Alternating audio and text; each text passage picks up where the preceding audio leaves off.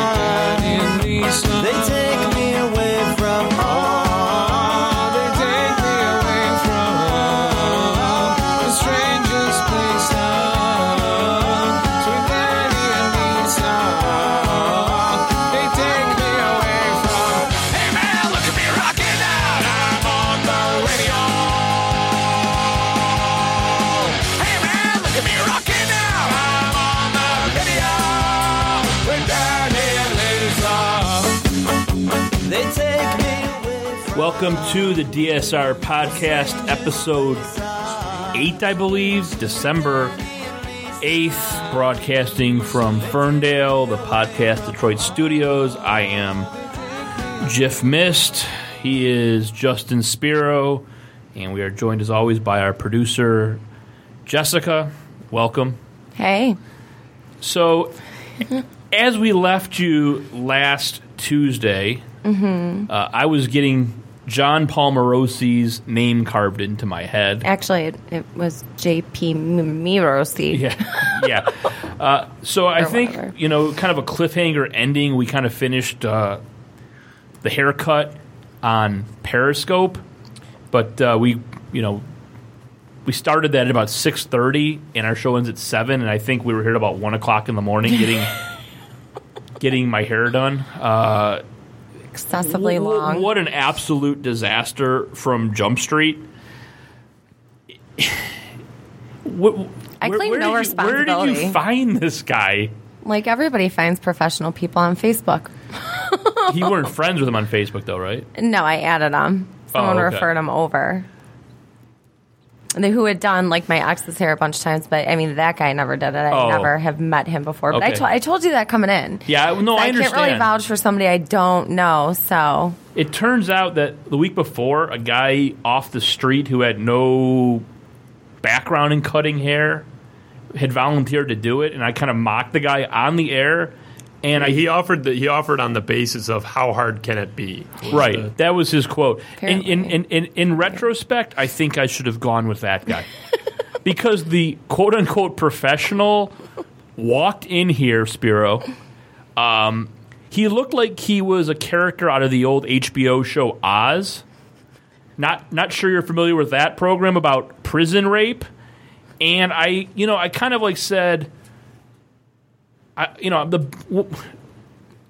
my statement was on Twitter that if the Nationals didn't make the playoffs, I would have John Morosi's name carved into my head.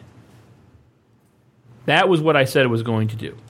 I thought that could be done, on the bottom of my head or something. I had grown my hair out for weeks. This guy walks in, and there was no negotiation whatsoever. It was, no, I am going to do it this way. You, who are paying me, have absolutely no say whatsoever. I mean, I really was running that show as soon as they came in here, as far as I was concerned. It was interesting because you were so hell-bent on minimizing the impact of this incision into your head. There was no minimizing it with this guy. No. I mean, he was going for the big shot. Honestly, I don't think it'd do any favors, but I don't know if it mattered if we had both been like, okay, we're going to keep this sort of like, inconspicuous. He was determined to make it as embarrassing as possible. And No. He didn't think it was embarrassing. That was the problem. He thought he didn't understand that what was happening was a humiliation of me. Because this is what he does. I mean, he does this to people and gets paid. Yeah, according to him, one or two a week. I thought it was a day. Was it a day? I think it was one a day. One or two a week. So he didn't understand that it was a joke, and I think he thought we were making fun of him, which we weren't at all. Oh, you think so? Oh yeah, he thought that we were making fun of like what he does for like a living, and he was like. He had, like I said on Twitter the other day, he had the bedside manner of Joseph Mengele. I mean, he was belligerent towards me. That was the doctor in the concentration camps for the Nazis. Thank you for the clarification. Like someone would say, like you would say something like, what are you going to do with this? And he would just grunt, like, "Urgh." Like he was mad. I don't know. It was he didn't grunt quite as often as Dennis Rodman did. At the DSR Fantasy Baseball auction. But, there was a lot of that sort of guttural sounds. It was very similar to my experience with Dennis Rodman when I was in the drive-thru at Burger King. So then we talked about it. And, the name, as I was telling Jessica before we went on the air, before you got here, like Morosi is not exactly the easiest name to spell. I wouldn't expect if I just said you have to put Morosi in my head that you would know if it's Morosi, Moresy, whatever. There's a bunch of ways you could spell it. And all I did was suggest that I'll write the name down so you can look at it and so you don't misspell it. And you're like, no, that wasn't on the table. So he didn't look at it at all? He never looked at it. Right. I wrote it down, handed it to him, and it was like he never looked at it at all. So then, of course, he misspelled it. Oh, I didn't know that. I thought he looked at it and then still spelled it wrong. The best is when I said, he gave it a glance. I said, ooh, you spelled that wrong. He just goes, Oh, yeah, like he didn't care. So he spells, he puts an E. He puts an E in it. Then, we're doing a show here, right? I mean, I'm got a microphone. You're talking to me. Jessica's talking to me. His buddy was talking to me. Yeah. So I'm like, you can't keep perfectly still when you're doing a show, especially a spaz like me.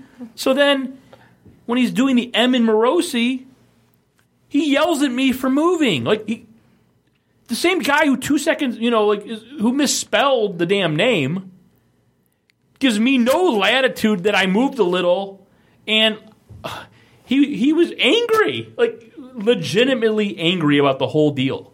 It was when I made that prediction, not thinking there was any chance the Nationals weren't going to make the playoffs, and I could see in July and August this was an inevitability. I still never could have pictured that the payoff would be as big of a disaster as it was. Then I didn't ask him for a hairdo. I just wanted that carved in the back of my head, right? Well, you're laughing the whole time. I didn't know why because I can't see what's going on, but you're periscoping it and give me the reason why you were laughing the entire time. Oh, because it looked ridiculous. Right. I mean, it looked so nonsensical. And I couldn't say that to this guy because the guy already looked like he was going to shank us. He was already on tilt. So every time I would crack up and Moss would say, "What are you laughing at?" I just said, "Oh, someone said made a funny joke on the Periscope chat or whatever," which was 9 times out of 10 a lie. I mean, there were a couple that made me laugh. But for the most part, I couldn't stop laughing at how stupid it looked. So then I get home. And I've got this kid in play fade, which was never part of the agreement. I mean, when did I ever discuss that I wanted the Kim Jong-un hairdo? That was never on the table. You guys are twinsies. I know you're upset about this, but I'm still amused by it. I hope you're not mad at me about that. No, Moss is walking around. He looks like he's going to be rap battling Papa Doc. We're right by 8 Mile, are we not? A vest on and like a beanie. I'm wearing True Religion. I've got a fade. Well, I mean, wait, whoever discussed that? Nobody. There was never. What was the name? That's what was supposed to happen. And then when you moved and the M got messed up, he was like, The M's messed up. It's ruined. I thought he was going to stop there, and I'm like, okay, well. I think you're going to be put on a terror watch list for that hair in homage to Kim Jong-un. I could see that happening. It is a spitting image if Kim Jong-un had. Yeah, a lot of people compared your looks to him, and my wife, when I walked in, my wife called me because she couldn't remember his name. She called me Mao Zhan Lao, which is the Chinese restaurant. The Chinese restaurant over by Oakland Mall. She goes, "You look like Mao Zhan Lao."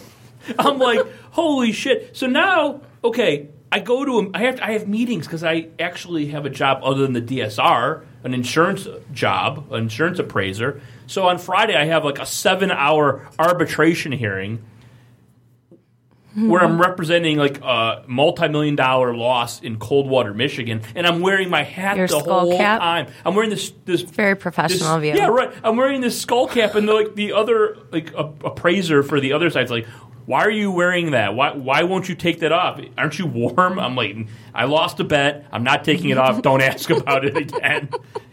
And here, I know we're probably going on a little long about this, but I had to get this off my chest. It's still funny. I mean, the haircut went on long. I mean, we were here for quite a while after. Oh, by the way, that was the other thing. So the guy's a professional, ostensibly.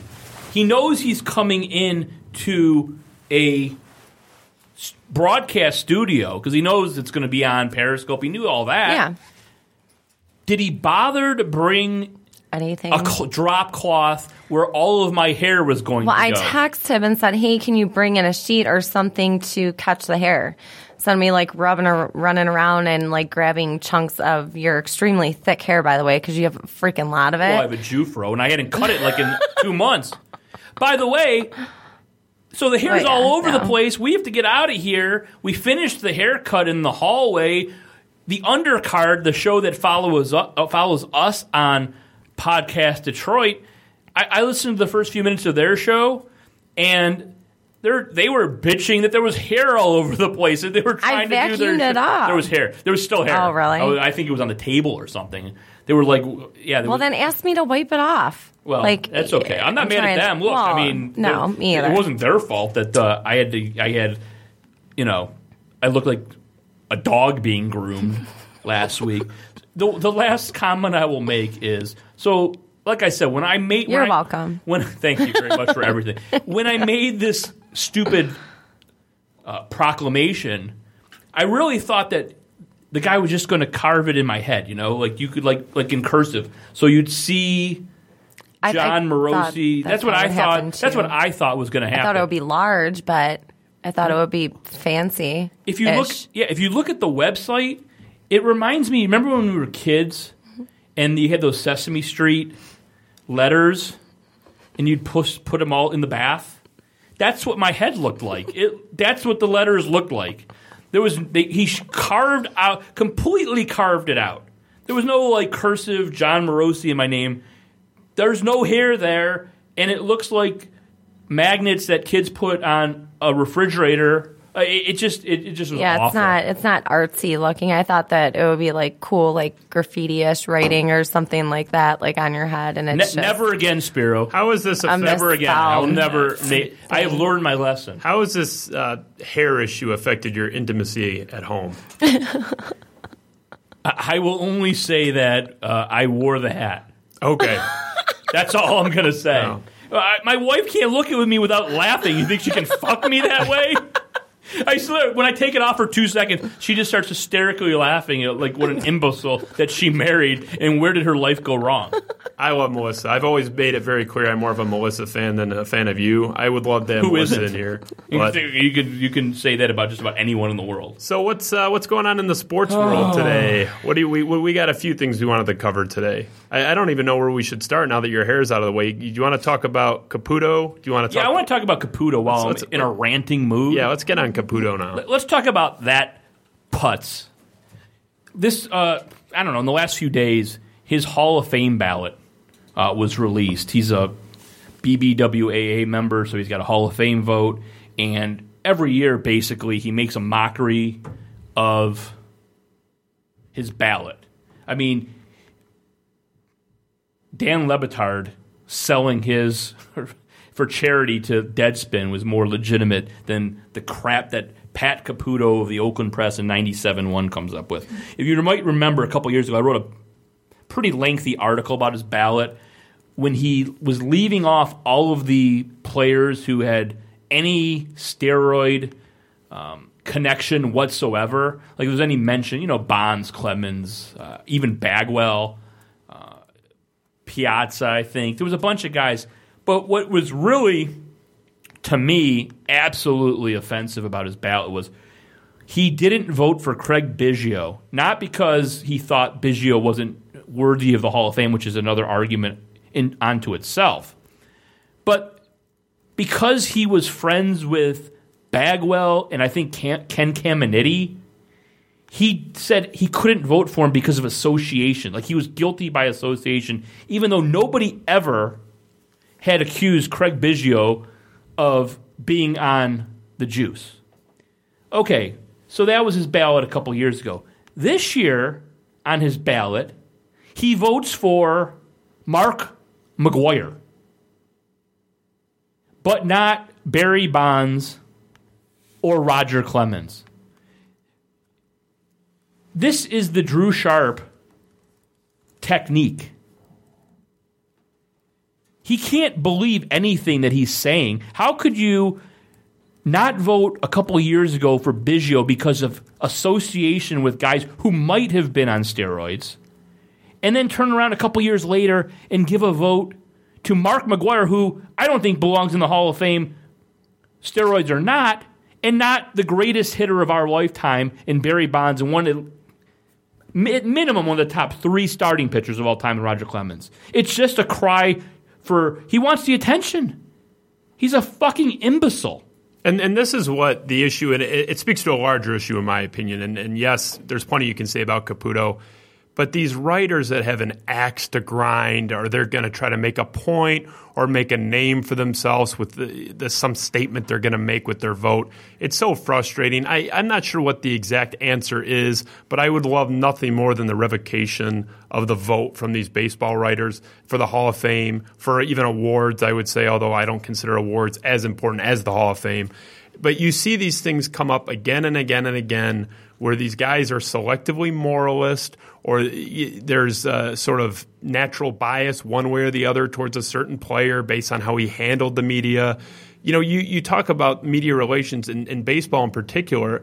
If you're friendly and good with the media, you get a huge bump. You're going to get great coverage, and you're going to get that vote if you're on the fence. And if you're snarly and mean, Mark McGwire was, by all accounts, sort of a shy, nice guy as a player, pretty much shy overall with the media, didn't really like the attention. And Bonds was nasty, and this is a perfect example of Bonds, who was a far superior player with or without steroids, being bypassed, in this case in Caputo's ballot, due to media relations. I think it's a broken system, and you have to get the vote out of their hands. I don't know where you go with it, but the Hall of Fame basically has become absolutely irrelevant. And I don't even want to get into a big discussion about that. But like I said, I've been saying the last couple of years, whatever you think of Barry Bonds, if Barry Bonds is not in the Hall of Fame, then you might as well not have a Hall of Fame. It's a sham. I mean, he might be the greatest player of all time. He was a Hall of Famer before he ever blew up. And this is just, like I said, Pat Caputo is, it's almost underrated because there's so many bad people in this town, and he's kind of marginalized, A, because he works for the Oakland Press, a paper that nobody reads, and B, he's on 97.1 at night when nobody's listening, really. He sits there, I think, for rainouts in case the Tigers game gets delayed. He's on at odd hours. But he's as bad. His takes are as bad as just about anyone who actually thinks that they're a credible source. I mean, there's other, boneheads in town, but Pat Caputo actually thinks he's some legitimate columnist and sports talk host, and this article just fucking pissed me off because it just shows you the dummies who have this vote. And like you said, I don't really care about awards that much either, but the Hall of Fame is kind of a big deal. Yeah, I mean, again, you can't have it, and that we could do a whole show topic on the Hall of Fame vote and why that's a sham. But again, Caputo, it's interesting that this guy calls himself the book on sports. I'm pretty sure that's a self-appointed nickname, and he fancies himself, you know what, you might not like his takes, but he knows a lot. Guy doesn't know anything. This is the guy that, as we've talked about, hated the Fister trade because of pitcher wins. He knows absolutely nothing. He's still the guy that says, hey, this guy can be a 14, 15 wins in the middle of your rotation. He's archaic and dated, and really there's no place for him in the discussion as far as I'm concerned. Right, and the latest thing is he's burying Michael Fulmer, in the bullpens. Right. He's only got 2 pitches. I'm sure Caputo's seen Fulmer a lot of time. I'm sure when he was with the New York Mets in the farm system down in AA, I'm sure Pat Caputo was down there with his radar gun scouting him all the time, which kind of segues into our next discussion about the Tigers before we hit our first break. We got a lot of topics we're going to hit today, but unlike in previous shows, none of them are really any kind of long-form discussion. We got about 7 or 8 topics. Really, this is like an old school Mossisms article in podcast form, just broad range sort of. DSR PTI. DSR PTI. Every topic we'll just spend 2 or 3 minutes, and at the end of the show, we're going to take some calls. Every time we've ever done that in the history of the DSR podcast, it's been a complete abomination. And we don't expect anything else. Abortion, we're going in knowing it will be a shit show. Pearson will be calling. So Matt Pearson is the craziest DSR member, I would say, and will probably kill all of us at some point. At some point. The phone number to call if you want, we're probably not going to start taking calls until maybe like 6:20. About an hour away, but if you want to write this down, the number to call in to talk to us, ask any questions, ask me anything type of deal, 248-579-5295, 248-579-5295, and you can talk to Jessica and try to get on here. The Tigers have been making a lot of news. Probably, I would say, maybe, arguably, the busiest baseball team so far this offseason in the Hot Stove League. I think you could make that argument. In terms of number of transactions. I mean, just pure activity. Yep. Yeah. They kind of remind me, El Avila kind of reminds me of Jose Canseco at the fantasy baseball draft of 2014 at your dad's house. You're saying Avila's going to take a nap? No, what I'm saying, what I'm saying is Canseco basically filled his whole team in the first half hour. It was an auction, and he just was bid on everyone, and then just took a nap. And that's kind of like maybe it's a Cuban thing. I don't know, but that's what Avila seems to be doing, just playing whack-a-mole with every. Oh, we need a starter, get Zimmerman. Need a closer, trade for K-Rod. I want to, at some point, if not now, we have to touch on this Maben thing. I got to know why they're thinking that's a thing. I mean, if they're really sincere. Here's what I can tell you about Avila from what we've seen, and I know you've observed the same exact thing. What you see is what you get. There hasn't been one surprise with Avila yet. Everything has been, he's told you what he's going to do, and he's done it. You don't have the shroud of secrecy that we had with Dombrowski, where any time Scott Boras or any other sources mentioning the secret team, we just assumed Mike Ilitch and Dave Dombrowski were talking about acquiring some big name. Avila has been pretty out there and blunt. And he's called his shot. He's called his shot. And then done it. And he's done it he's like 6 for 6. Yeah. So, you asked about Maben, and it's kind of interesting that you asked that, because on the way here to the studio, I was driving on beautiful 696, listening to the MLB network on Sirius XM, and Avila was being interviewed. And he said a few interesting things. One of the things that he did say was he definitely didn't make it sound like Maben was like the starting corner outfielder in that position. He said basically that they're probably going to tweak something with the outfield to add another bat. And then they kind of just said, well, what about one of the bigger free agents? And he kind of just said, well, not right now, or something like along those lines. I still have a feeling that something's going to happen there where Maben's going to be kind of like the Rajai Davis of 2015. I don't think he's going to – I don't think they – just based on what Avila said in that interview, when he said in the past, I cannot believe that he's going to be – an everyday player in the outfield. It's going to be Maben, Gose, and JD. I don't know what they're going to do, if they're going to make some sort of trade. He kind of mentioned that.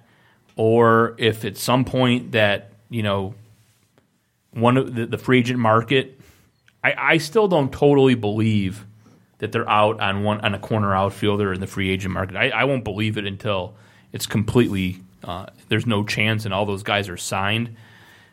I think they're waiting that issue out. I just don't think that they're going to go into the season with, like I said, Maben, a guy who doesn't really get on base, doesn't have any power whatsoever, and is dubious defensively at this point in his career. I don't see him being anything more than a fourth outfielder.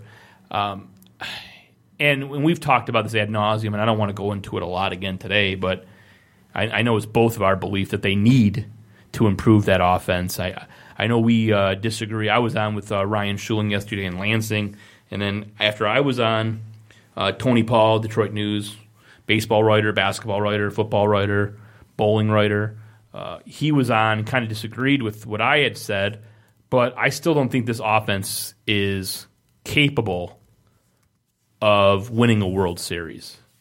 And again, I think a lot of it goes into what we think Victor Martinez is. If you're going to tell me that Victor Martinez is somehow going to be a top 5, and in that case runner-up for the MVP based on his offensive numbers alone, again, I feel differently, but I don't think that's realistic. I do think the Tigers will get more from him. This outfield does need to be addressed. You say you're not completely counting it out. I'll say this. I am counting out the biggest of the big. We've seen Illich swooping before. I don't see that happening this time. I think Ben Zobrist might be the guy they sign if they don't trade for someone. Avila, again, has called a shot again and again. He said flat out they're looking for sort of a good hitting version of Don Kelly, a guy that can play outfield, can play infield, can do a lot. I'm a big Ben Zobrist fan. The guy gets on base at about a 360 clip every single year, has a little pop, isn't going to disrupt the clubhouse. So I think that's a guy they'll look at. He's not going to come cheap, but he'll come cheaper than Cespedes and Upton and certainly Hayward. So I think that would be a very good guy to slot in at number 2. As I said, gets on base at a fair clip and has enough power that he can pop a few out. But if they don't do something, I think Zobrist is like the worst player they could plug into that left field spot and still have it be a good move. If they go below that talent level and try to fill it with some of the Kristen Orfia has been thrown around as this guy they're going to sign, and Hunter Pierce, these guys, it's not going to get the job done. The lineup is too weak, and they should have a good rotation, but not that overpowering guys that some of the ones they've had in years past. So I'm not optimistic, but I think that they will do something impactful. They can't roll with Maben. I refuse to believe that they're even planning on doing that. And then we had the whole Illich discussion last week about him saying that payroll's no obstacle, that he'll go and get whatever he wants. And then Chris McCoskey did his typical shill, defend the Tigers, defend whatever team he's covering today. I don't know if you read his column, but basically just saying, well, you guys are misconstruing what Illich said. That, Illich basically said that if there's one guy that could put a team over the top, he's not adverse to going and getting that guy. Like, first of all, that's a straw man argument because there's no such thing. In baseball, there's no one guy. I mean, how many times have the Tigers thought they were one guy away, and then they went and got that one guy, and we have no rings? Oh, it's such a joke. Illich saying, I'll make the move if we're one guy away from being a title team. I think you can make that argument in the NBA where if you get this guy, you're either going to win it or be right there. Rasheed Wallace. Right, perfect example. Baseball doesn't really work that way. There's no one guy that's going to be like the one that put you over the top. They can help, but again, I don't think even if they sign Jason Hayward, I don't think this is a great team that's going to be one of the top 2 or 3 favorites to win the whole thing. I think they'd be in the mix. They'd be in the mix. I don't think they're in the viable mix right now. I don't. I think there's way too many question marks. Right. Everyone thinks that Verlander's back. We don't know that. Verlander could be some version in between what he was at the end of last season and what he was in 2014. We don't know. He's getting older every year like everyone else, and he's not the dominant player he once was. Anibal Sanchez gets hurt every single season. We have no idea what we're going to get from him for any 2-month stretch. There's just so many. Like you said, Victor. How old is Victor now? Like 36? 36. Yeah, I mean, there's no guarantee with him. At some point, Kinsler is going to start regressing because middle infielders at that age, obviously at some point, start tailing off. There's just so many question marks. Mark Lowe, he was great at the beginning of the first half. First half last year, wasn't as great in Toronto. K-Rod, you go right down the list. There are so many question marks. All I'm saying is you've got to give yourself the best chance going into a season. You're kind of like in no man's land. If you're going to have $180 million payroll with all of those question marks, to me, you go and get one more guy who can put up a 360 to 375 OPS, bat second, and give your team as good a chance possibly offensively, hope the pitching works out, and hope things fall into place. But I don't know. It just seems to be this flawed with that payroll butting up against the luxury tax. I don't know. I think you go. That's the other thing I said on Schilling's show. I mean, going over the luxury tax for Illich at this age, it's like you and me buying that cup of coffee from Starbucks. I mean, it's not in the grand scheme of things. It's going to mean nothing. And all of this BS about, he's got to be financially, responsible with the team. Like, why? This is the same guy who had close to $80 million payroll with the Red Wings 12 years ago, and when they came out of the lockout year, the salary cap was $39 or $40 million. So this guy was spending twice as much as the cap when they came out of the contract, the strife of the labor CBA. Dispute. Yep. So you're talking about a guy who's done it in the past. For the Red Wings, I mean, you look at how much he spent for the Red Wings in relation to what that cap was. You're telling me he can't go out and get a Hayward or an Upton? You can't take the money with you. I just don't understand if he so desperately wants to win, why this is an issue at this point. And signing one of the big guys in that two-hole, Hayward, I think, is so unrealistic. They're just not going to do it. Not that I disagree with anything you're saying, but if they get one of those spots in left field covered by one of the 3 or 4 bigger names, I do like this team's chances. Again, you could say barring major injury, which goes for anybody. But I think they would have a real solid group. But at this point is a glaring hole. You have to assume Kinsler will regress. He's just at the age that he's going to take a step back. And right now that hole, I think, is too big to be filled by anyone other than one of those top 3 or 4 guys and feel comfortable going forward. And again, I don't know. I'm sort of in this in-between period with this team where I'm not really sure I like where they're at either way. I think you're sort of in this middling land where I'd almost rather, if we're not going to go strong and sign Hayward or sign Gordon or at least Zobrist, I'd have more fun just tearing the whole team down, which we know that's not going to happen. But there's nothing. No, that's why they're in this. They're in this gray area, right? Where either go for it and do what you need to do, go for it or don't. Go for it or don't. This middle road of plugging some holes, and we're going to go to a break right now, and right after I make this comment. But there's one thing. Last thing I want to say is what's so aggravating is, okay, we haven't won the World Series. We've just watched the Royals do what we couldn't do.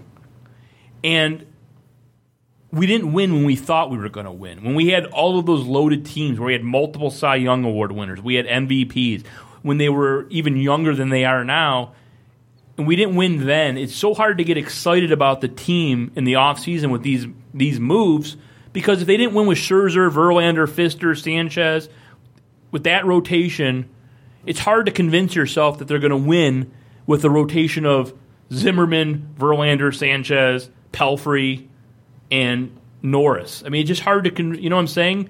We thought we were going to win it when we had so now it's like, well, we didn't with every basically advantage in the world. The Tigers missed their best chance in 2013. They made the World Series twice, and really their best team was 2013. That team was loaded, had everything they really needed. No, and the bullpen and Leland fucked it up. Yep. So it's hard. That's what I'm saying. It's just hard. It's just hard. With the Red Wings, when they went through the similar build, they went and added Brendan Shanahan for Primo, and all of a sudden you're like, well, okay, Let's get back on the train. We still have all the same players. It wasn't like Fedorov left for free agency and then we came back the next year. I mean, this team was still building, still spending the necessary money and adding pieces, and you felt, okay, we've got a shot at some point. It just seems like if we ever win the World Series now, which I'm dubious about, we'll be doing it with an inferior team to a team we had for 2 or 3 years. Which can happen. Their best chance passed. It doesn't mean that they can't win it. But I do think they're in a position now where why even sign Zimmerman if you're not going to go all the way and fill that spot, that 2-hole spot in left field? Why even bother? I don't get these sort of half steps. And we like the Zimmerman signing, by the way. But again, right? I like the Zimmerman signing, but he's not as good as David Price. He's not as good as Max Scherzer. So that's the thing. It's like the psychological deal of, yeah, I'm happy we got somebody, but he's not as good as the guys we've had. So. All right, that's depressing. We're going to take a break. When we come back, you can gloat about Michigan State and continue your mocking of me for being wrong. And we'll get to some of the topics that have been on the DSR that I've written articles about this week and maybe hit on the Lions. But right now, we're going to take a break. We'll be back in a couple minutes. This is a previously recorded episode. All right, we're back on the DSR podcast, December 8th, episode 8 from Podcast Detroit Studios in Ferndale. I'll turn over the next topic of discussion to our resident Spartan, Justin Spiro, who will be driving in a Winnebago.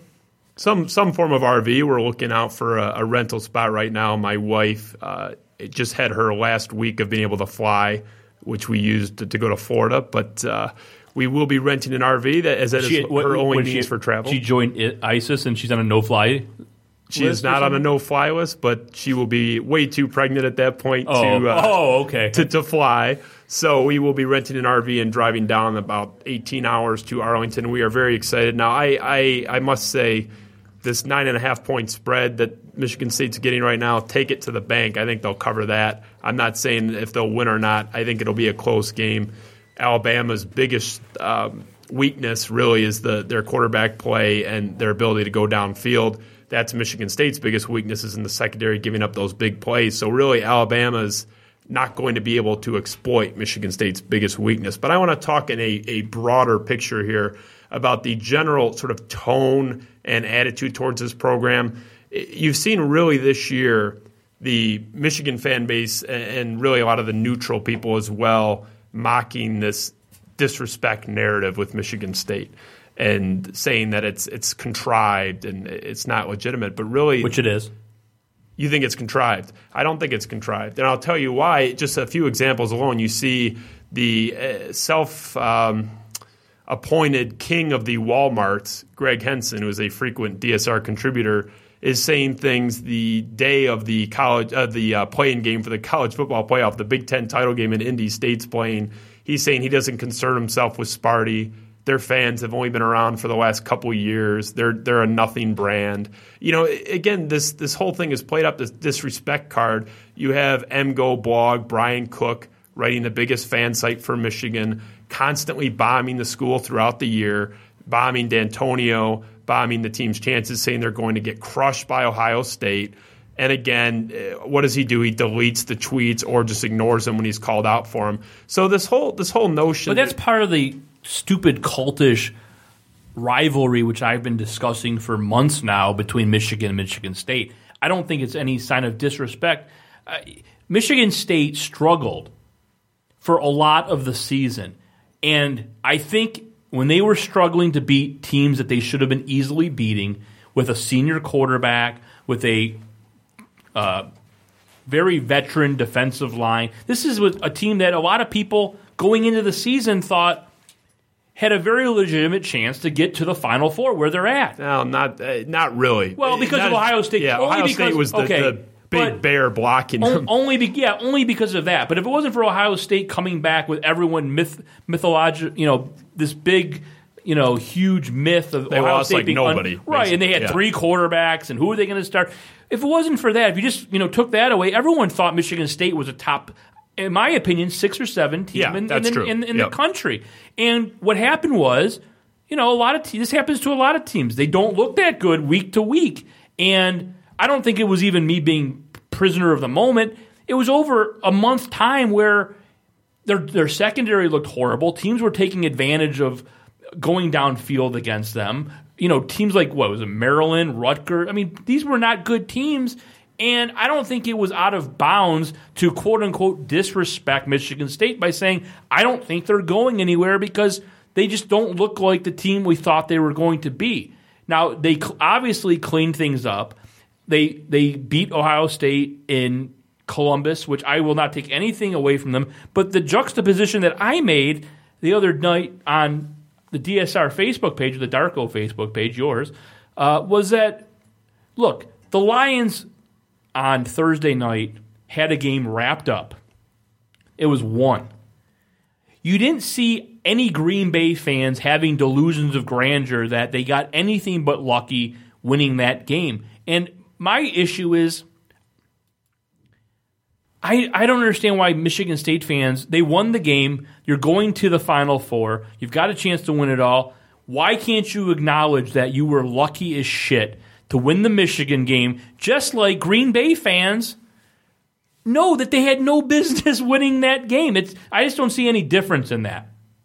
Well, again, I think it's and I don't think it's disrespectful to say it. You know me. I don't bleed Michigan blue. I can't name 6 players on the team. But I just think as a casual fan watching the Lions, Green Bay, and Michigan State, I see no difference. That's just me. And that's fine. And I'll say this. I've seen in my lifetime Ohio State win 2 national championships in seasons where they were barely squeaking by bad teams all year. So I think that whole thing. And people still take away from Ohio State's national championship against Miami saying the game was over and they never should have won. And Michigan fans, and okay, but that's bullshit. I think you can take that. It's all cultish. It's all the cult. It's all, you can't give any ground. It's almost like a couple in a marriage where they're always fighting and they never want to give any ground. That's what I see the Michigan State thing as. Like, why Michigan fans can't understand that Michigan State won fair and square in Columbus. I don't care what Urban Meyer's game plan was or with offense. I don't care. Michigan State won that game with a quarterback,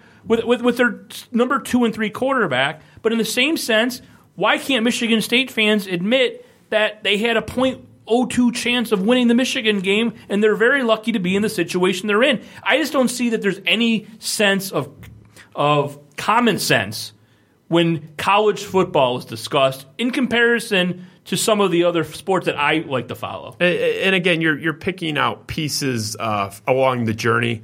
At the end of the day, the college football playoff is extremely difficult to make. It's going to be, I think you'll see over the next few years, you'll see the teams that don't get in, that don't make it. You'll be astounded at some of these programs that can't get in, some of the bigger names. It's so hard to get into that 4.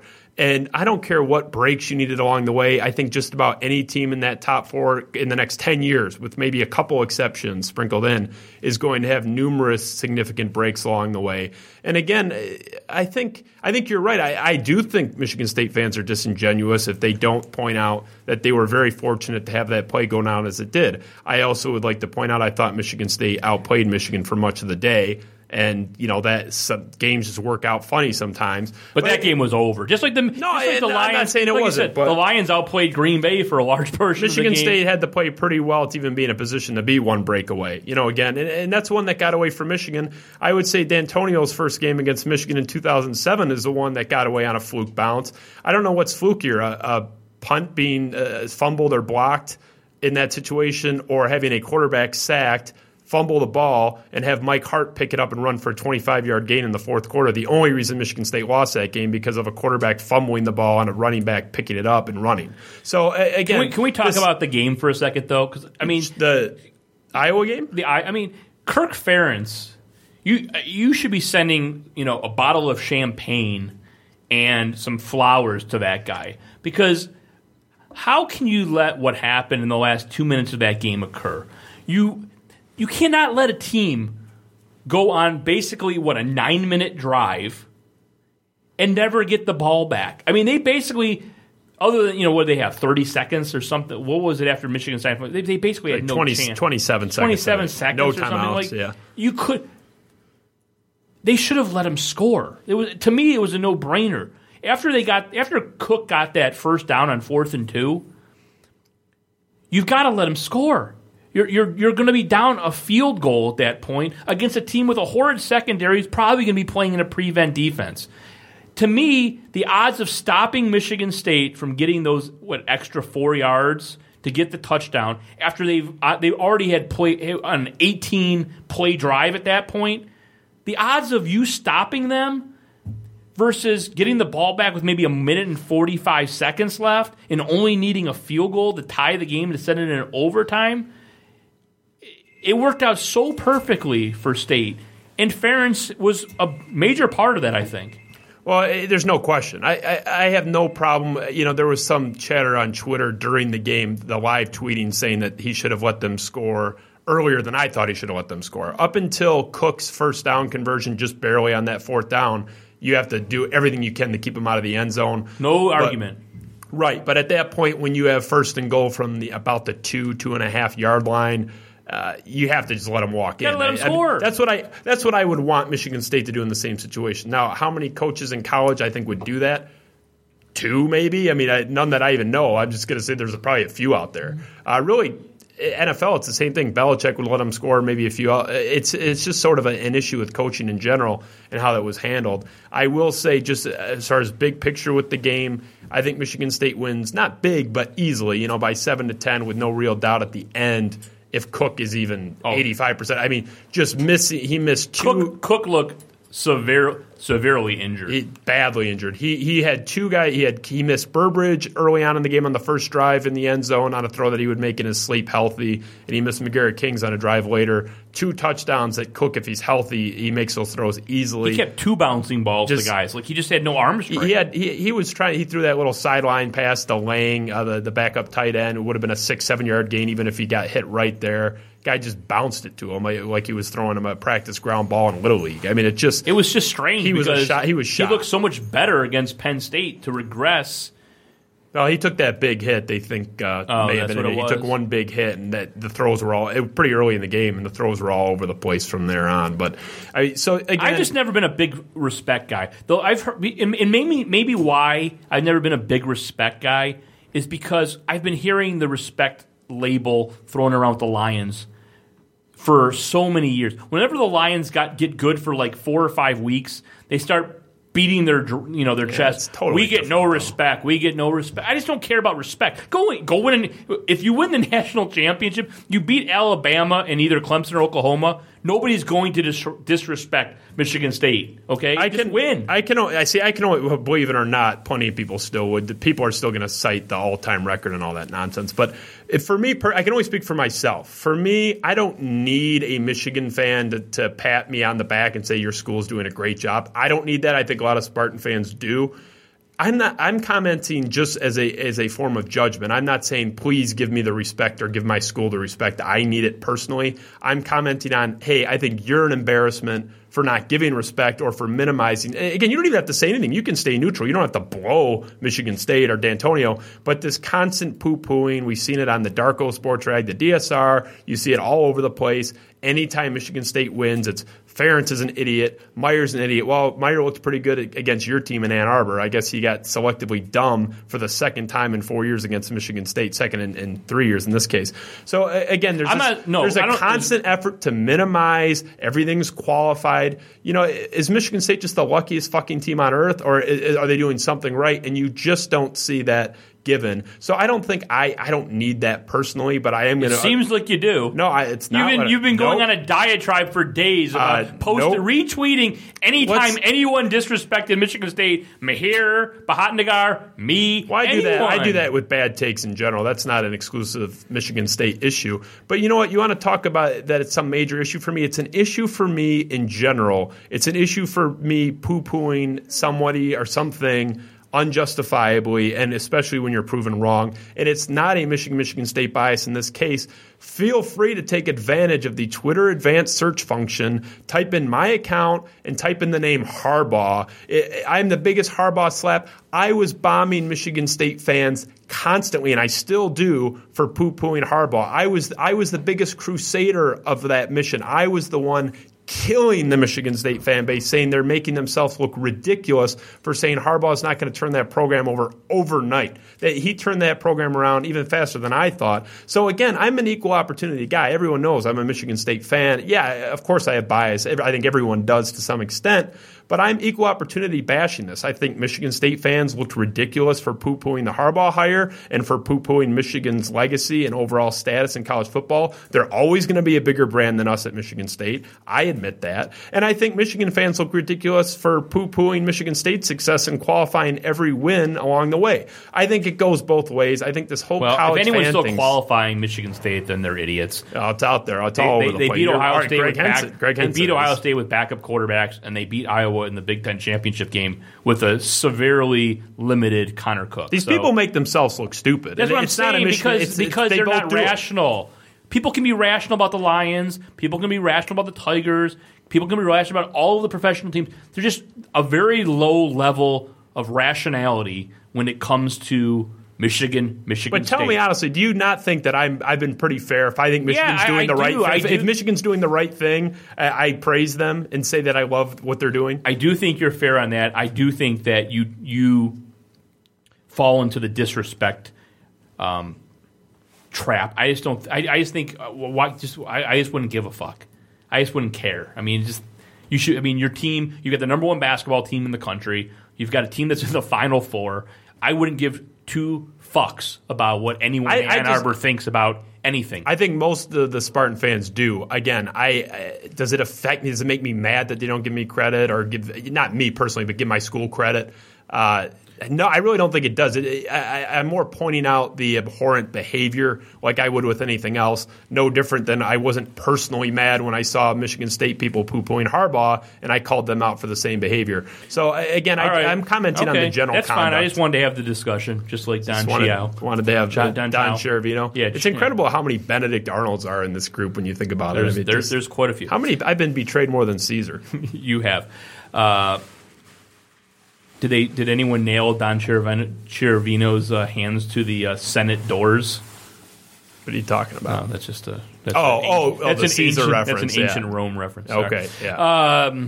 Guess you didn't watch the TV show Rome. Nope. Is there anything that we need to hit on with the Detroit Lions? Is there anything you want to talk about? Because I really am kind of fatigued talking about this franchise. I think we covered it. You know, really, there's this general sense, which you and I disagree with, that Jim Caldwell has a very real chance of being back. You have a little inside info, not enough. I don't think there's any chance he's coming back. From what you've heard, just from everything, I just don't think there's any chance he's coming back. I don't have any inside information on this. I as a Lions fan, have that sort of syndrome, right? I have sort of the beaten dog. You know, I'm on edge. I'm never going to give them the benefit of the doubt that they'll do the right thing. I think it's always a safe assumption that they'll screw it up. So in that sense, I have a fear of Caldwell being back. But if I had a gun to my head and had to pick right, I would think he would be gone. And I think it has to be done. I mean, we've covered that ad nauseum. He's the worst coach in football, literally ranked by USA Today. I mean, in-game management, he's the absolute. He's a joke. I mean, and what he did last week is just almost unbelievably bad. How many articles? ESPN had one. I saw Yahoo Sports had one. How many articles were written breaking down the art of defending the Hail Mary and how the Lions did everything wrong? I mean, how they made 4 or 5 critical mistakes. There's like a list of 7 things that you don't do, and they did 5 of them. Yeah, I mean, it's just like having the sideline guarded, only rushing 3, not calling a timeout, not having Kelvin Johnson back there. I mean, it's one thing, you know, oh, they made a mistake. How do you make like 5 mistakes on one play? I mean, it's almost unspeakable that they would have that play so poorly defended. Again, it wasn't even a difficult play at the end of the day. I mean, it was like a normal catch and pass. I mean, I know it was 60 yards, but the guy wasn't even really defended. The ball just like landed. There was nobody even. It wasn't even like a hard catch. I was talking to my good friend Colin Cowherd about this. Please. A couple days ago, my dear friend Colin Cowherd, who sent me a nice message saying that he's rooting for Michigan State in the college football playoff. But D'Antoni, when's Cowherd going to be on the show? According to him, he has to wait until Fox eases their restrictions on him appearing on non-Fox outlets. but we are optimistic in the future. But he shared an interesting anecdote. He talked to one of the assistants for the Patriots, didn't tell me who, but said that Belichick has a philosophy, Bill Belichick and New England's philosophy, generally, if you had to pin it down, is to do what the other team doesn't want you to do. What would I not want done to me? And it seems simple, but most people don't think that way. Would you want the other team to go for it on that 4th and 1, or would you want them to punt? Usually you want them to punt. You don't want them to get that because that would be a momentum killer. Again, what do the Packers want you to do in that situation, in that Hail Mary spot? They want you to rush 3. They want Calvin on the sideline. So you played right into it, right into their hands. If the Packers could pick the defense that they would want to face in that Hail Mary spot, the Lions hit every one of those bullet points. So, again, I think when you have a guy like Caldwell that is so inept in every facet of in-game management, clock management, strategic placement of players, how to play certain situations at the end of a game, I think, in my opinion, the worst game manager I've ever seen in Detroit sports. The worst. I think he runs a great clubhouse, so to speak. He's Leland. Even Leland wasn't this bad strategically. Pretty bad. I agree. Terrible. No, believe me, I agree. I think Caldwell's worse. I think Caldwell is the absolute worst. And I think it's more damaging. I think a football coach has a much greater influence than a baseball manager. The funny thing is, really, a head coach shouldn't have that many decisions during the game. If you really think about it, there's like 4 or 5, probably. That's a lot of delegation of the coordinators. Yeah, the coordinators are running the show most of the time. Coordinators do more in-game, no question. Basically, it comes down to things like, should you go for it on 4th and 1 if you're at the 47 of the opposing team? Should you kick a field goal would or have beaten Dallas. 25 of the coaches in the NFL would have beaten Dallas last year in the playoffs in that game. Caldwell not going for that 4th. Not even having Golden Tate on the field in the spot when they go on 3rd. How about the fact that he can never admit really when he's wrong, which is, it's such a horrible trait. Like, there's just no real sense that he will, just because you say everything goes through me, the buck stops here, that doesn't mean anything when you are asked individual questions of why did you do this, why did you do that, and you say, well, we're just going forward. I'm not looking back. I'm not going to answer questions. There's no accountability when you do that. That's fake accountability. It's fake accountability. It's do you ask a question? You ask any normal human being in the business world a question like, do you wish you would have brought in Jim Bob Cooter earlier and gotten rid of Lombardi based on the results that have occurred over the last few weeks? A normal human being would say, oh, of course. In hindsight, I wish we would have made that move sooner. Things weren't working out with Lombardi. Didn't work out last year offensively with Lombardi. Jim Bob's changed things around. Yeah, I wish we would have done it a couple. It's like he views any type of comment like that as a sign of weakness, when instead he would be humanizing himself as opposed to looking like, the comatose idiot that he is. And it really is generic go-to, and he's used it repeatedly and used it in the situation with the Hail Mary. What he says whenever he's cornered on these things is, oh, well, I could have done it that way, and then if something else went wrong, the people would be saying that was dumb, and you can say these things in hindsight. That is his favorite thing to say, and it's outrageous because these aren't hindsight issues. These are issues that we're sitting there wondering, where's Calvin? Why are you rushing 3? Well, here's the thing. Here's the thing on that play. If you call a Hail Mary defense and they start doing hook and laterals, you still have a good, very, very, very, very good chance of stopping it because hook and laterals almost never work. You can count on probably one hand the times that have worked. And, that's why the Stanford band gets played over and over again, because it almost never works. I can think of probably 7 or 8 Hail Marys just in the last 3 months of college and NFL that have worked. So if you call the Hail Mary defense, you're still going to most likely 99 out of 100 times stop the hook and lateral that they're going to try, is you just witnessed the play before on the face mask or fake face mask, whatever you want to call it. Right. But obviously, anything can happen anyway, but would you nobody's going to criticize if you call a Hail Mary defense from the 40-yard line or whatever it was. Right. Nobody's going to criticize and say, why didn't you have a hook and lateral defense? Nobody's ever in the history of the world going to say that. That's my point. Anything can happen under any set of circumstances, obviously. But you would be an idiot if they had a proper defense installed for that moment. and then by some flukish bounce and they throw the ball around for 3 minutes and they somehow get in, no one's going to say, oh, where's the coaching on that? I think he's gone. You can't let Aaron Rodgers get the ball from his spot in the pocket to the end zone untouched. A guy's open. How is that guy? How is Richard Rodgers even open in that situation? I think he's gone. I think he was gone whether or not they won that game or looked like the imbecile that he is. Because I just think Rod Wood is going to want to put his stamp and Sheila Hamp on this franchise. You can say, people think that Martha Ford's running the show. She's not. It's her daughter, and it's going to be Rod Wood. And what is the benefit for them if things turn around and Jim Caldwell and Sheldon White are the people calling the shots? They're going to say, well, that was what was going on anyway. You didn't have anything to do with this.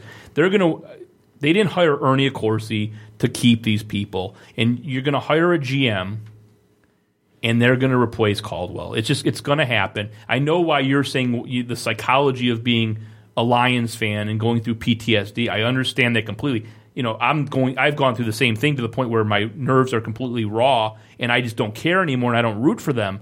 But I just don't see any way that they're coming back. Which is, and I said this on Twitter the other day, people say, oh, everyone wants the house cleaning, complete house cleaning. And yeah, I want 99% of the people gone. But if you had someone who understood in-game management, when to punt, when to go for it, when to call a timeout, just the basics in a head coach, I wouldn't even be that averse to keeping Austin and Jim Bob Cooter. I really wouldn't. I mean, I think you've seen enough from Austin over the last year and a half that he's a credible defensive coordinator.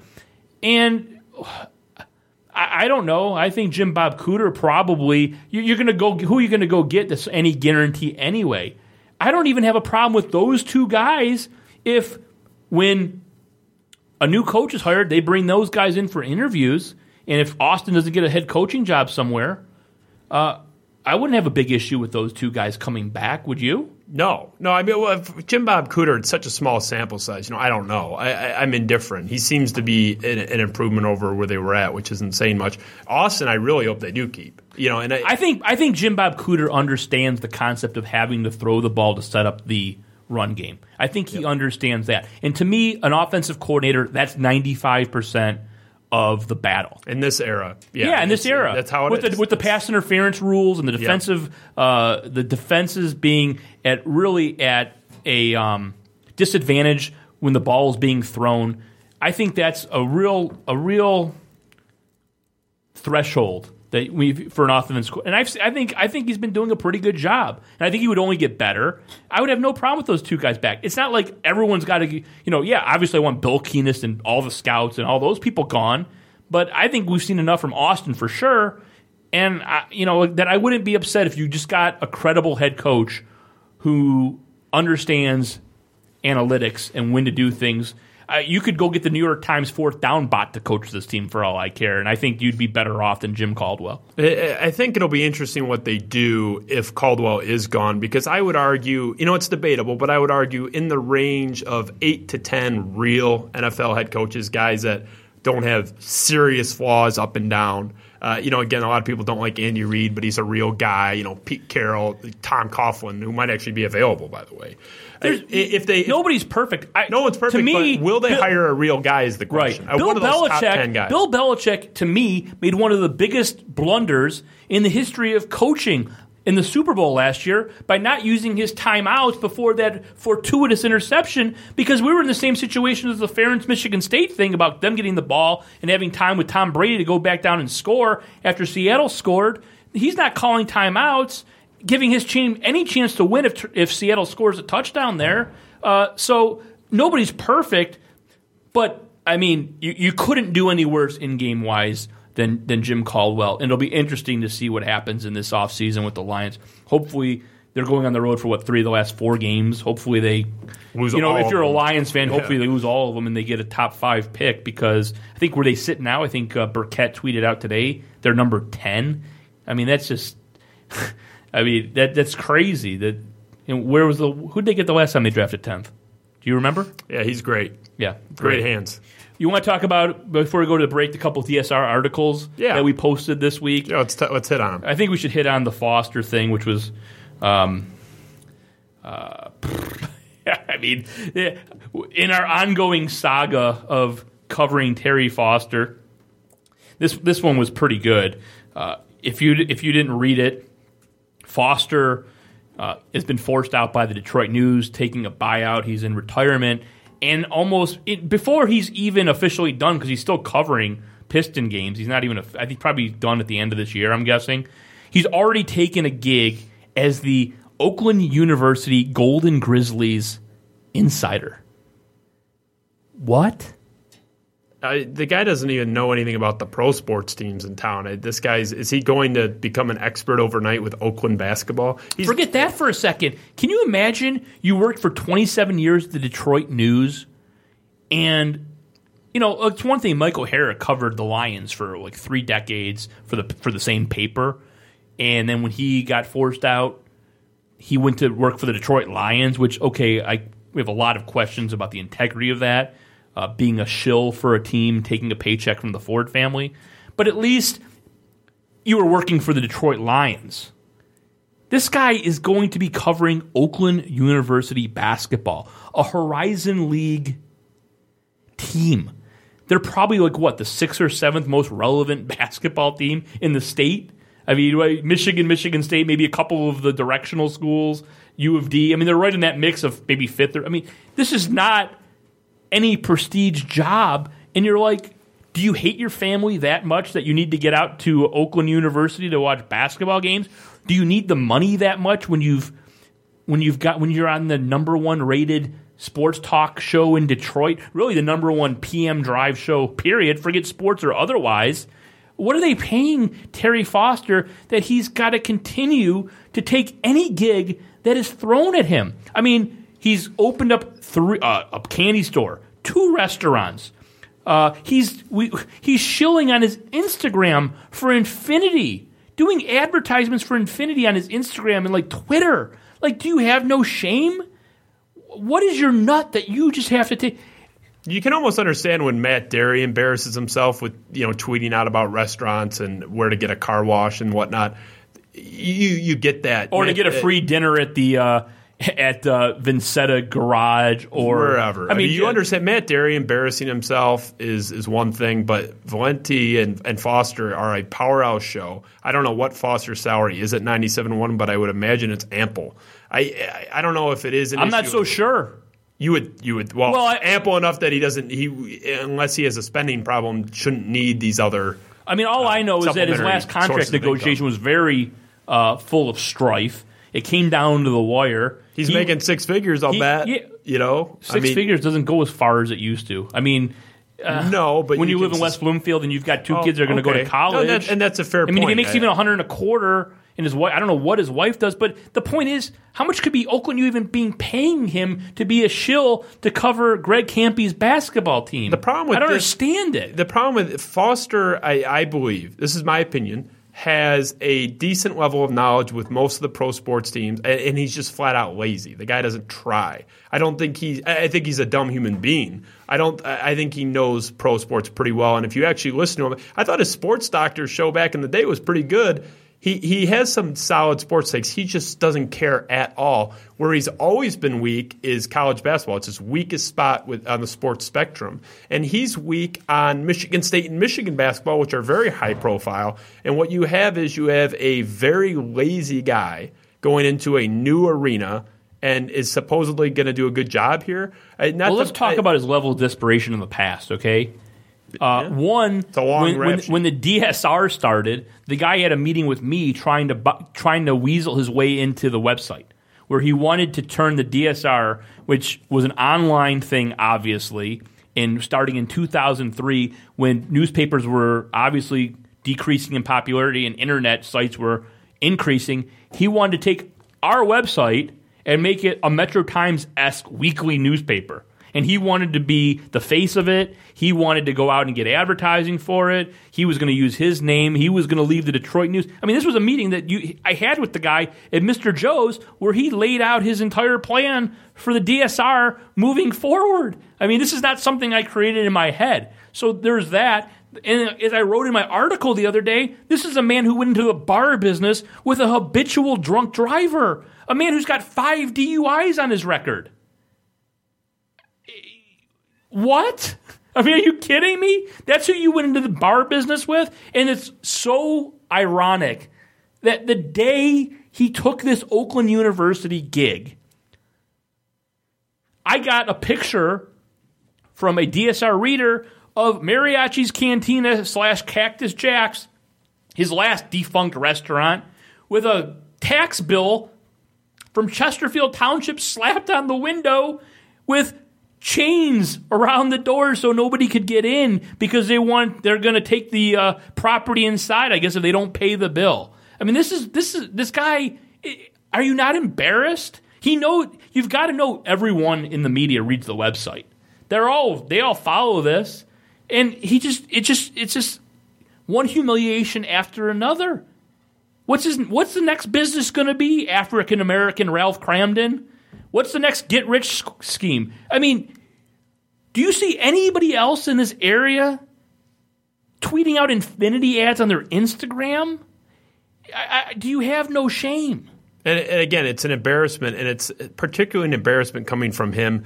There are a lot of members of the media that make a lot less than that guy. We can have a dispute over what he makes at 97.1. He was double dipping Detroit News and 97.1 salary for a long time and was still just embarrassing himself. That's the thing. That's the thing. He was making good money, right? Because he was making 6 figures at both jobs. Right. And now he's lost half of his income. And you almost understand it now, but I mean, he was embarrassing himself when he was double dipping. Oh no, he was. It's unbelievable that, again, you have the failed candy store at Lakeside Mall. Failed in under a year, I believe.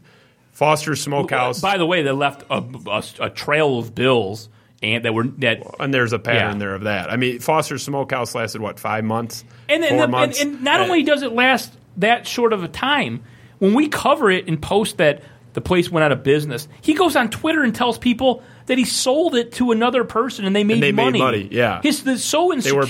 They were bought out. Yeah, they were bought. A failing restaurant that couldn't pay its bills and had tax liens against it got bought out, and he made money. I mean, is he going to claim that he made money on Mariachi's Cantina? I would bet that he would claim. What's he going to claim? Yeah. Someone bought him out. And he's so delusional or insecure. He's saying that the Detroit News didn't force him out. That they wanted the guy who was the Bad Boys beat writer. They wanted him to cover the team. They wanted him, not a younger guy. He's just nuts. Either that or he's just a complete liar, which I think is closer to the mark because he's just a fucking pathological liar. Yeah, I mean, I don't know. I think it is more on the side of pathological lying because let's face it, as delusional as a human being may be, does that guy really think, is he under a true delusion that Foster's Smokehouse was a positive, successful financial? Yeah. I mean, no, he's lying, and that's been, there's been a trail of lies with this guy for a long time. Again, anyone that would claim that he was bought out, where that location at Foster Smokehouse is still unoccupied, so far as I know. Where's the buyout there? Who came in there, and why would they buy that out? And I think we'll see a similar claim with Mariachi's Cantina. The guy's an embarrassment. There's nothing that's too low for him. He'll do whatever he needs to do to make a buck, and when it blows up in his face, he'll lie about it. I mean, he is what he is. That's what he's been really the whole time we've been covering him.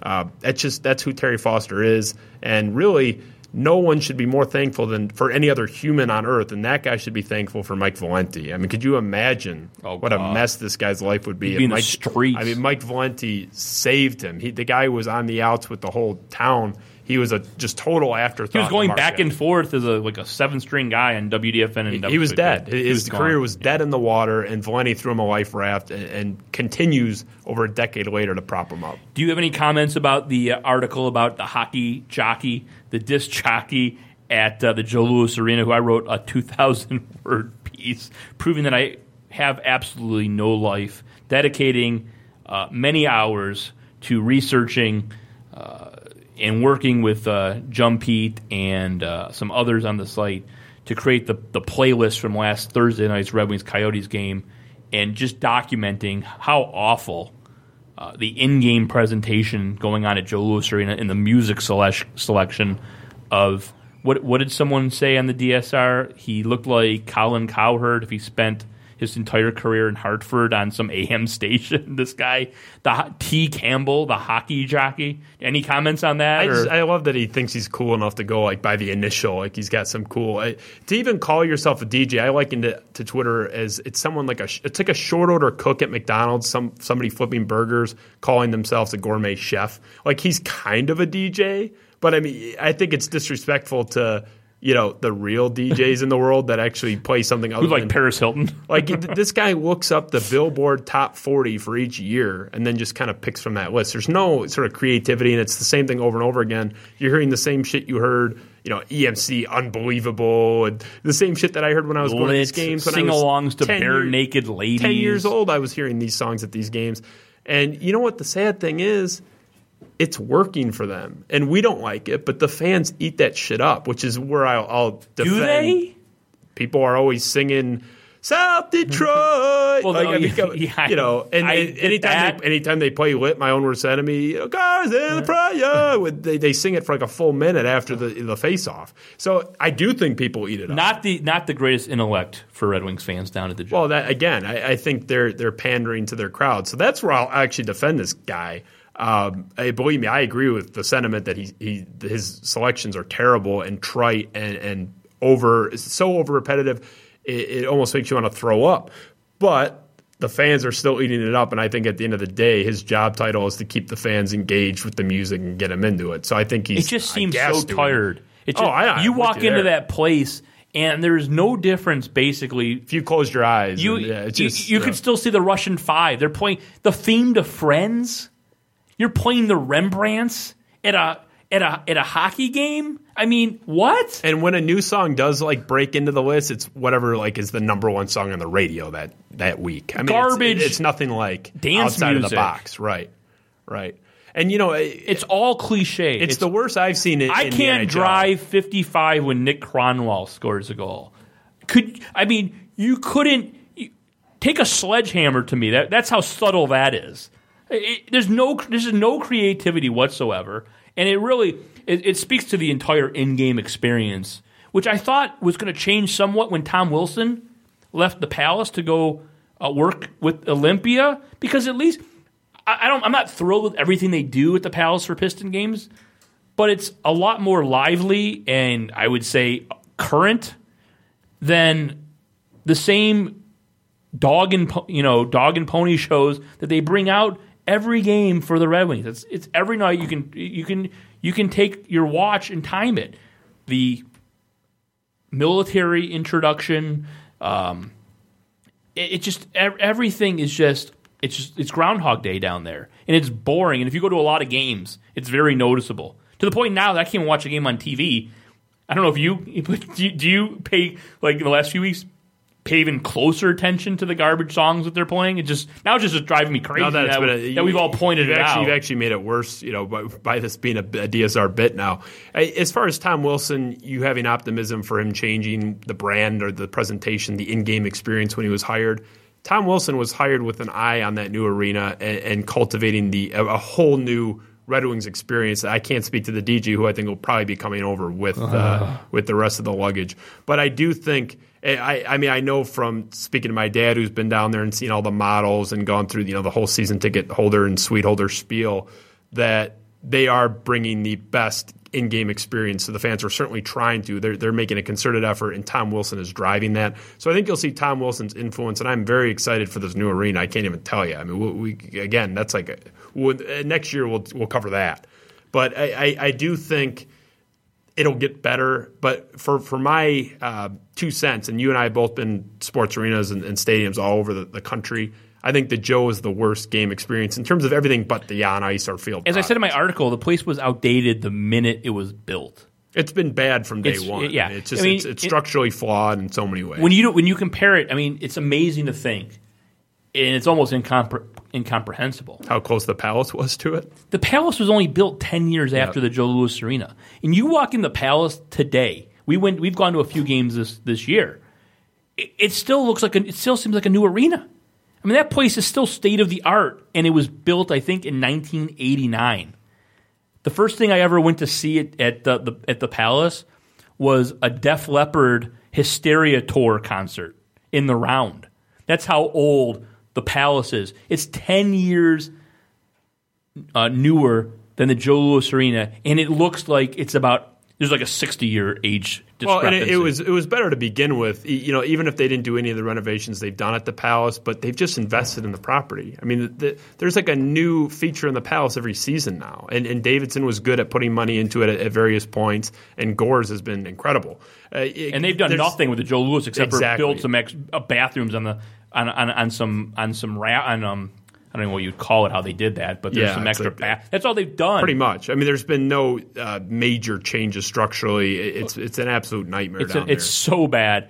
And, I wish this was the last year and it was next season would be the first year of the new unnamed arena, because it's going to be just night and day when that opens, because it's really, thank God the on-ice product for so many years has been outstanding, because it's really... There's no reason to want to go to a game for the, other than maybe the Little Caesars pizza. I mean, there's not even any good food out there other than basically, that. It's just terrible. And I think they're going to go from the worst in-game experience in the NHL, maybe in sports, to one of the best. I mean, and that's what they've been talking about, and they're making that a major point of emphasis. Is obviously you always want the on-ice product to be good, but they're building this stadium. They want it to be the crown jewel in the NHL. They're looking at what everyone else has done with the newest arenas, and they're saying, how can we mimic that and make it better? So I think the contrast, I couldn't agree with you more. I wish it were Racist next year. Cop just sent this message. This is unbelievable. The Palace is the second oldest arena in the NBA. Only Madison Square Garden is older. Although, I don't know if you're still listening, Furman, but I would think that where the Warriors play, that's newer than the Palace. That's Oracle? Insane. Maybe it is. I don't know. I'll take his word for it. But the last topic before we go to our last break of the evening is, I think we should probably hit on this real quick since people seem to be interested. The 105 Detroit sports ratings came out for the month of November since our last show, and the ratings are still absolutely putrid. They put up a 1.2 rating for November compared to 2013 November was a 1.3 when they didn't have the Pistons. November of 2014 was a 1.4 when they did have the Pistons. Now it's a 1.2. Obviously, the changes have not worked so far. They're not going to work. The internal numbers, I've been told by one Jeremiah Fick, that Drew and Mark Fellhauer's ratings for the PM Drive, they've taken a cliff dive with Drew Sharp and Matt Derry, which anyone in the world could have figured out was going to happen. You paired a guy who nobody wanted to listen in middays with one of the most hated people in Detroit sports, in Drew Sharp. And not a guy you can hate listen. It's a guy who's got a speech impediment with horrible sports takes. That's a good combination to put on PM Drive. They've been a disaster, and you got to wonder. Jason Dixon, the former PD there, got fired for the same numbers. Got run out, in so many words, for the same number. They were better. They were better by 0.1. I mean, just negligible. He was going up. It was like 1.6 or something. The point is that how long are they going to roll with Dave Shore? I don't get how you can have professional training and have a job. This is your job. This is where your training is, where your experience is, and you roll out a cart with Mark Fellhauer, Ryan Ermani, Drew Sharp, Matt Derry, Rico Beard. These guys that are proven losers. If you would have brought in, let's just say you said, okay, we want to bring in 25 people who listen to Foster and Valente in the PM Drive. You brought 25 people in a focus group, and you said to them, our plan is to bring Drew Sharp, a guy who's never done anything ratings-wise in this town. He used to be on DFN. He was horrible in PM Drive at DFN. He got replaced with Belizean and Kowalski because the ratings were horrible, and they moved him to morning, which they ended up kicking him off, and I think it became Matt Shepard. So you've got the history of him being a ratings failure. Everybody in Detroit knows nobody likes him. He's got no following. If you would have put in a focus group of 25 people and said, oh, this is where we're going to counter-program Valente and Foster with Drew Sharp and Matt Derry, it'd have been 25-0. This is a horrible idea. This is a guy who is from Los Angeles, has no idea of the market, only knows, Drew Sharp's a name because he draws cheap heat every once in a while and ends up on ESPN because he puts Michigan State 7th when everyone else in the free world got him in the top 5. 2013, he had him like 15th at the end of not at the end of the season, but right before the Rose Bowl. The guy, he's just a poor man's Skip Bayless, but Skip Bayless has a history of being able to draw ratings. Drew Sharp is a man with a stutter who has no business on the radio with his takes or with the way he speaks, and you put him on, what do you think's going to happen? The funny thing about Fick's post, I don't know if you saw it on the DSR, but we have an idea who his source is. He says, Bluesian's numbers are up over Derry, and Derry's numbers are down from Lane. Oh, and I was like, I wonder whose self-serving information that is. I mean, where did Fick get that? His buddy. Not that it's not his true. His buddy Belize. I believe it's true. Yeah, I believe it's true. Because Belizean, say what you want about Belizean, but Belizean got ratings. He's got a following. He's got a following. He got ratings at DFN when Sharp couldn't. And it's just. I think Sean does a nice job. I think Sean will end up probably getting. He didn't want the PM job. I'm told he was offered the afternoon job at 105.1. He didn't want it. He probably was smart. He probably didn't want it because he knew that it was going to be a disaster. Then he could at least show that he had an improvement over Derry. He was definitely going to take a decrease probably from Lane. The thing you're going to get with Sean Belizean is you're going to get a guy that's going to talk sports consistently, and he's a pro of a broadcaster. He's not going to be stuttering like Drew Sharp. I mean, he just handles the technical aspects of radio very well. I know Belizean is very polarizing. We have a long history with him, both personally and just in the context of the website. I think he's the best thing going at that station right now. Maybe not saying a whole lot, but I think he's a guy that can at least move the needle a little bit. The rest of that lineup is just an absolute disaster. I don't know what they're thinking over there, and I think Belizean is solid. I don't know if he's good enough to overcome all the inherent disadvantages of the management over there. I mean, it's just been an absolute nightmare from day one as far as I'm concerned. You built a sports station around Drew Lane, who doesn't know anything about sports, who thinks putting a Detroit Tigers hat in his Twitter profile picture somehow lends him some credibility on the issue.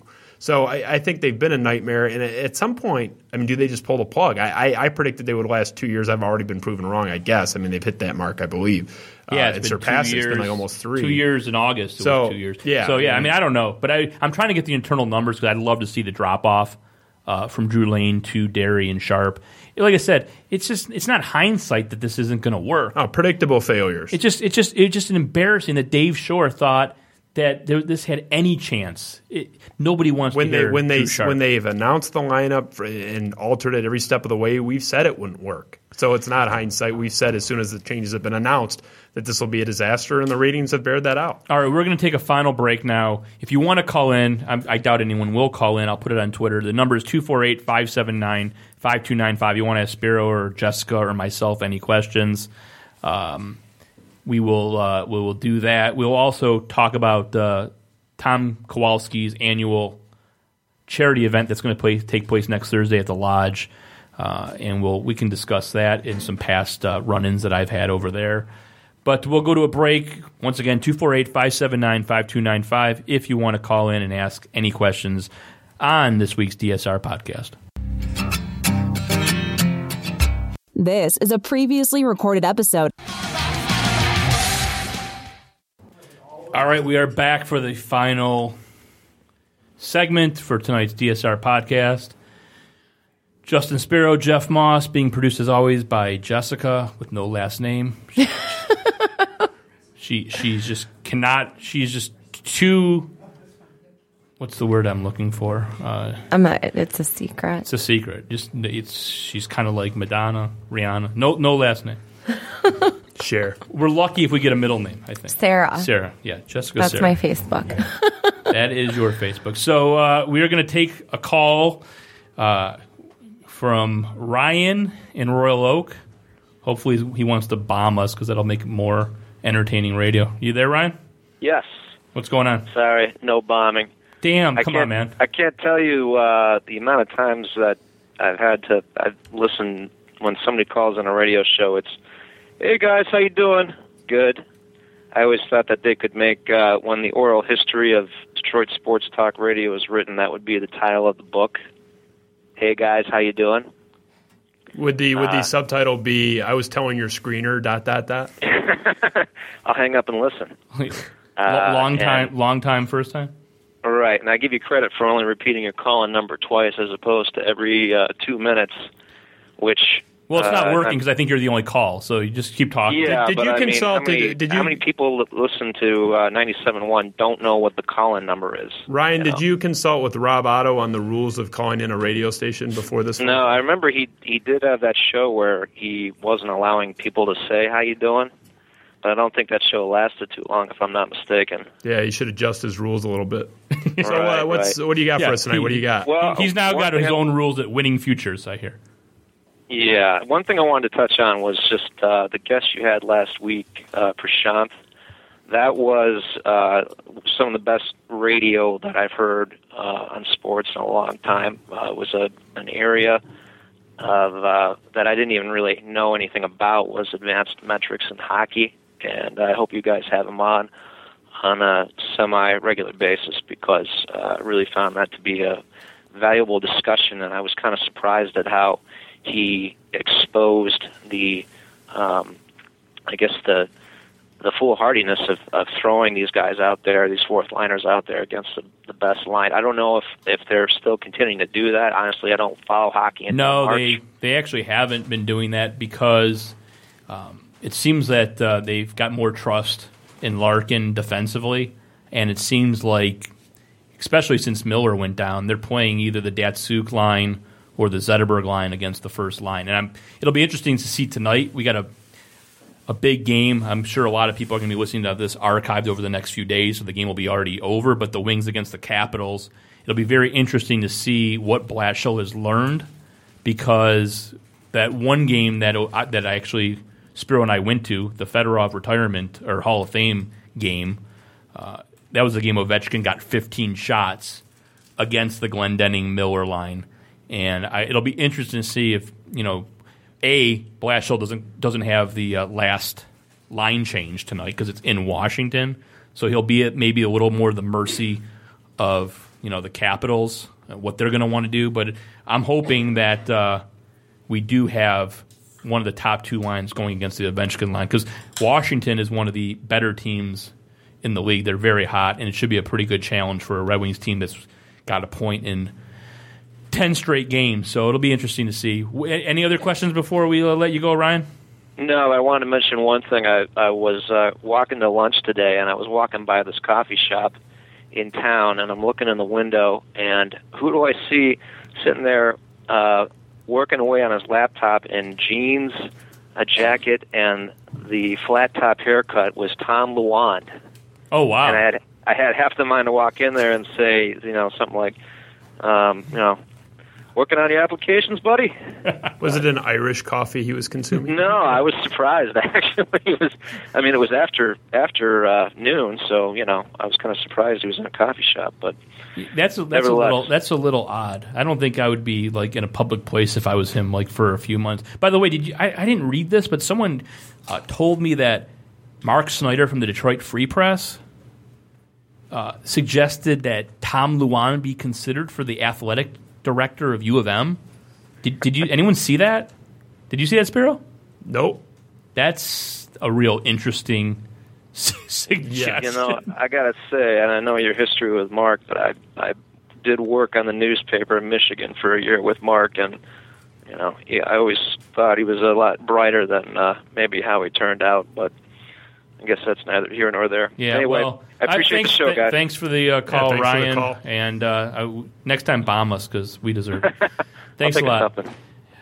All right. Can I hit my favorite segment real quick? Yeah, let's give out the number one more time. Sure. 248-579-5295.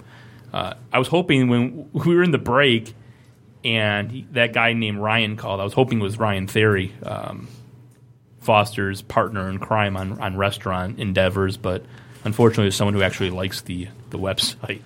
So yeah, the favorite feature of Spiro every week He gives us the week that was in Detroit Sports Talk Radio. Go ahead, Justin. All right, this was the wonderful week in Detroit Sports Radio topics. These are all real topics from the combination of 97.1 Ticket. Give us one at a time, and then Jessica and I can act like she can act like she's Sarah Foraker, and I can act like I'm Bill McAllister, and we can discuss these topics. Well, if you wanted to discuss each one of these inane topics, we'd be here until Well, we can Friday. just throw out quick ones. Okay. How about this? What is the most time you have ever spent hanging Christmas lights? 0 minutes. Jessica? Like a day. Oh, wow. Okay. Next. I'm Jewish, so I wouldn't disqualify. Oh. My wife's a shiksa, and I make her do it. You have a holiday tree, though. I do have a holiday tree, but the shiksa is the one who has to put it up. I have nothing to do with it. People call it holiday trees now. That's so funny to me. Well, when you're I know. atheist, I gotcha. Moving to the Detroit Tigers, Doug Karsh's wife is obsessed with Christmas. Are you in the holiday spirit? Are you guys in the holiday spirit? No, I'm not in any holiday spirit. I was yesterday when I heard a Christmas song, but I don't feel especially, Doesn't seem holiday-ish. It's Is weird. that what I say? It's Is that weird. politically correct? It's like 17 days away, and it just maybe because the weather has been so mild. Well, yeah, we haven't gotten like 8 feet of snow. That and one storm, I haven't gotten so. stuck anywhere in my Jeep. These are good. These are good topics. See, these to are fill really in. are. These are great. Let's These are beautiful. Let's reduce it to like a sentence or less. Yeah, here sorry. Yeah, These sorry got to be about quick that. hitters. We'll be here for a long time. Right. Do you guys believe in jinxes? No. No. Next. What was the most fun holiday party you have ever attended? My annual holiday party at my girlfriend Virginia's. You're talking Killer to me. Kowalski's holiday you're party? right. Yeah, we'll talk about that in a second. Well, this is. Are you guys shopping on Cyber Monday, which already happened? Did you guys shop on Cyber Monday? How about that? No. No. How good is your memory? Terrible. These are real. These are real topics. Excellent. Yes, go on. Oh, these are real sports topics? These are sports topics. These are sports topics. I was These are just sports checking. topics. Yeah, this I didn't know if this was just regular talk catch radio. up, okay? Or... This is sports talk. Yeah, I radio. know. Okay, gotcha. Yeah, these All are right, what the back sports to the stations are sports discussing. questions. This is the last 7 days alone, and I don't even. This is terrible. I don't even list all these. I mean, I have to limit. He's got to skip some. I have I'm twice not as huge many. on sports, but I don't really call those sports shows because they're talking about just normal talk radio shit. Well, to their credit, this is very sports oriented. What annoying habits do you have? Oh, it is extremely sports oriented. What annoying habits do you guys have? I don't clean up after myself. I interrupt people constantly. Okay. How about this one? This is a great sports topic. Are you excited for Superman versus Batman? Absolutely not. I didn't even know that was happening, so no, but sort of now. Yeah. And concluding this great segment that is my favorite on this show, where do you think ISIS will hit next? Wait a second. Everywhere? That was a question? Yes. Where will ISIS hit next? Yes. What kind of question is that Is for a this sports world talk news radio? or? This is Detroit Sports Radio. Wait, that's not topics. even a What- top. That what shouldn't be more something do you you shouldn't suck. you shouldn't even talk about that. Why would? That's not even something you should even discuss. They want to know that's a real topic. What's ISIS's next move? What did they do? How could America. You don't see I the have no idea. correlation? They just hit a work party in San Bernardino, California. I mean, you could pick anything. If terrorists are attacking Christmas parties for work. Yeah, that's pretty. I don't know, pretty a bad. bowling alley in Sandusky, Ohio. I mean, what? You could say anything to that question. That's. I'm going to answer unbelievable. definitively and say somewhere. Yeah. I'll just say that I had a very good relationship with ISIS on Twitter. I followed about Oh my 20 god! Great. Oh my I god! followed about 25. Oh, look, there's a SWAT team outside already. No, you don't understand. The anonymous group that has been shutting down these Twitter accounts and reporting them has really affected my social life. I had daily interactions with many members of ISIS and He's their not lying, supporters. and I would just. Did you just consider Twitter a social life? Yes. Okay, Oh, I just mean, want to make sure And that happened. I would just distance myself. Do you see what I do in my free time? Well, you know, it's I good didn't to want know anything to you're in do- touch with people. I didn't want anything to do with him talking to members of ISIS. I would tag. I I don't tag. either. I'm innocent He would also. tag me, and I'd start freaking out. I don't want to be. Well, that's because My name! you'll get hauled in there. My name. Especially with your new haircut. My name is on Jeff Moss bad. DSR.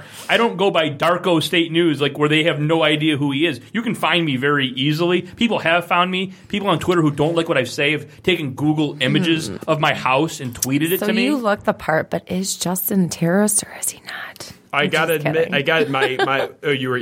I'm glad to hear you were kidding. Thanks for clarifying that. I'll say this. Very unterroristy. For the three people listening that don't already know, I had an extensive list of people on Twitter that I followed before the crackdowns, closing down these accounts. And I made a habit of tweeting at them, asking them opinions on the Tigers. And if he was asking ISIS members about like the Lions head coach, they would tweet this thing, about death to the infidels and America will pay. And I say, okay, that's good and all, but what do you think of this Brad Ausmus thing? But you'd also did you get a reply? Oh yeah. You got replies from all the time, the time. What was the reply like? We hate the Lions so much. Oh, it was usually just question marks, and they would call. There's a certain name they have for. Did they say who is the Lions? No, first of all, they had no idea what I was talking about. Obviously, I mean, some guy in the Middle East has no idea who Brad Ausmus even is. But I would tweet things at them like I would have like a Microsoft Paint drawing like cartoon stick. Oh, don't even go there. Don't even go there. Don't even talk about that on the air, please. That you should never have done that. I will not be censored. I will censor that out of the. I will censor that out of the replay if you even mention what you did. I don't want have to wear bullets. Will you at least tell me after? We'll tell you after. Okay, I will tell you after, but I will not tell you on this show. I will beep you out. That's fine. I just think of what the most offensive thing you could do to a member of ISIS, and that's what he was doing. Yeah. I don't know. I don't know them personally, so I'm not sure. You can tweet that on your own them. account, please. I've done it many times. I know. Because I'm not afraid of these psychos. So, I will not be. You should be. No, I shouldn't be. No one should be afraid of them. If they get you, they get you. You have that's like saying I'm afraid every day of being in a car accident. This is awesome. You're 1,000 times more. Sports talk, by the way. I'm not even going to lie. Well, the whole segment's based on Detroit sports radio masquerading, as this sort of. I know. So it's actually picking out what you're throwing. It's actually quite appropriate, but again, this sort of fear that it's ridiculous. You have a much better chance of being in a car accident. So it's like, am I going to walk around being terrified of a car accident all day? No, but you don't also have to take a bat to the hornet's nest either.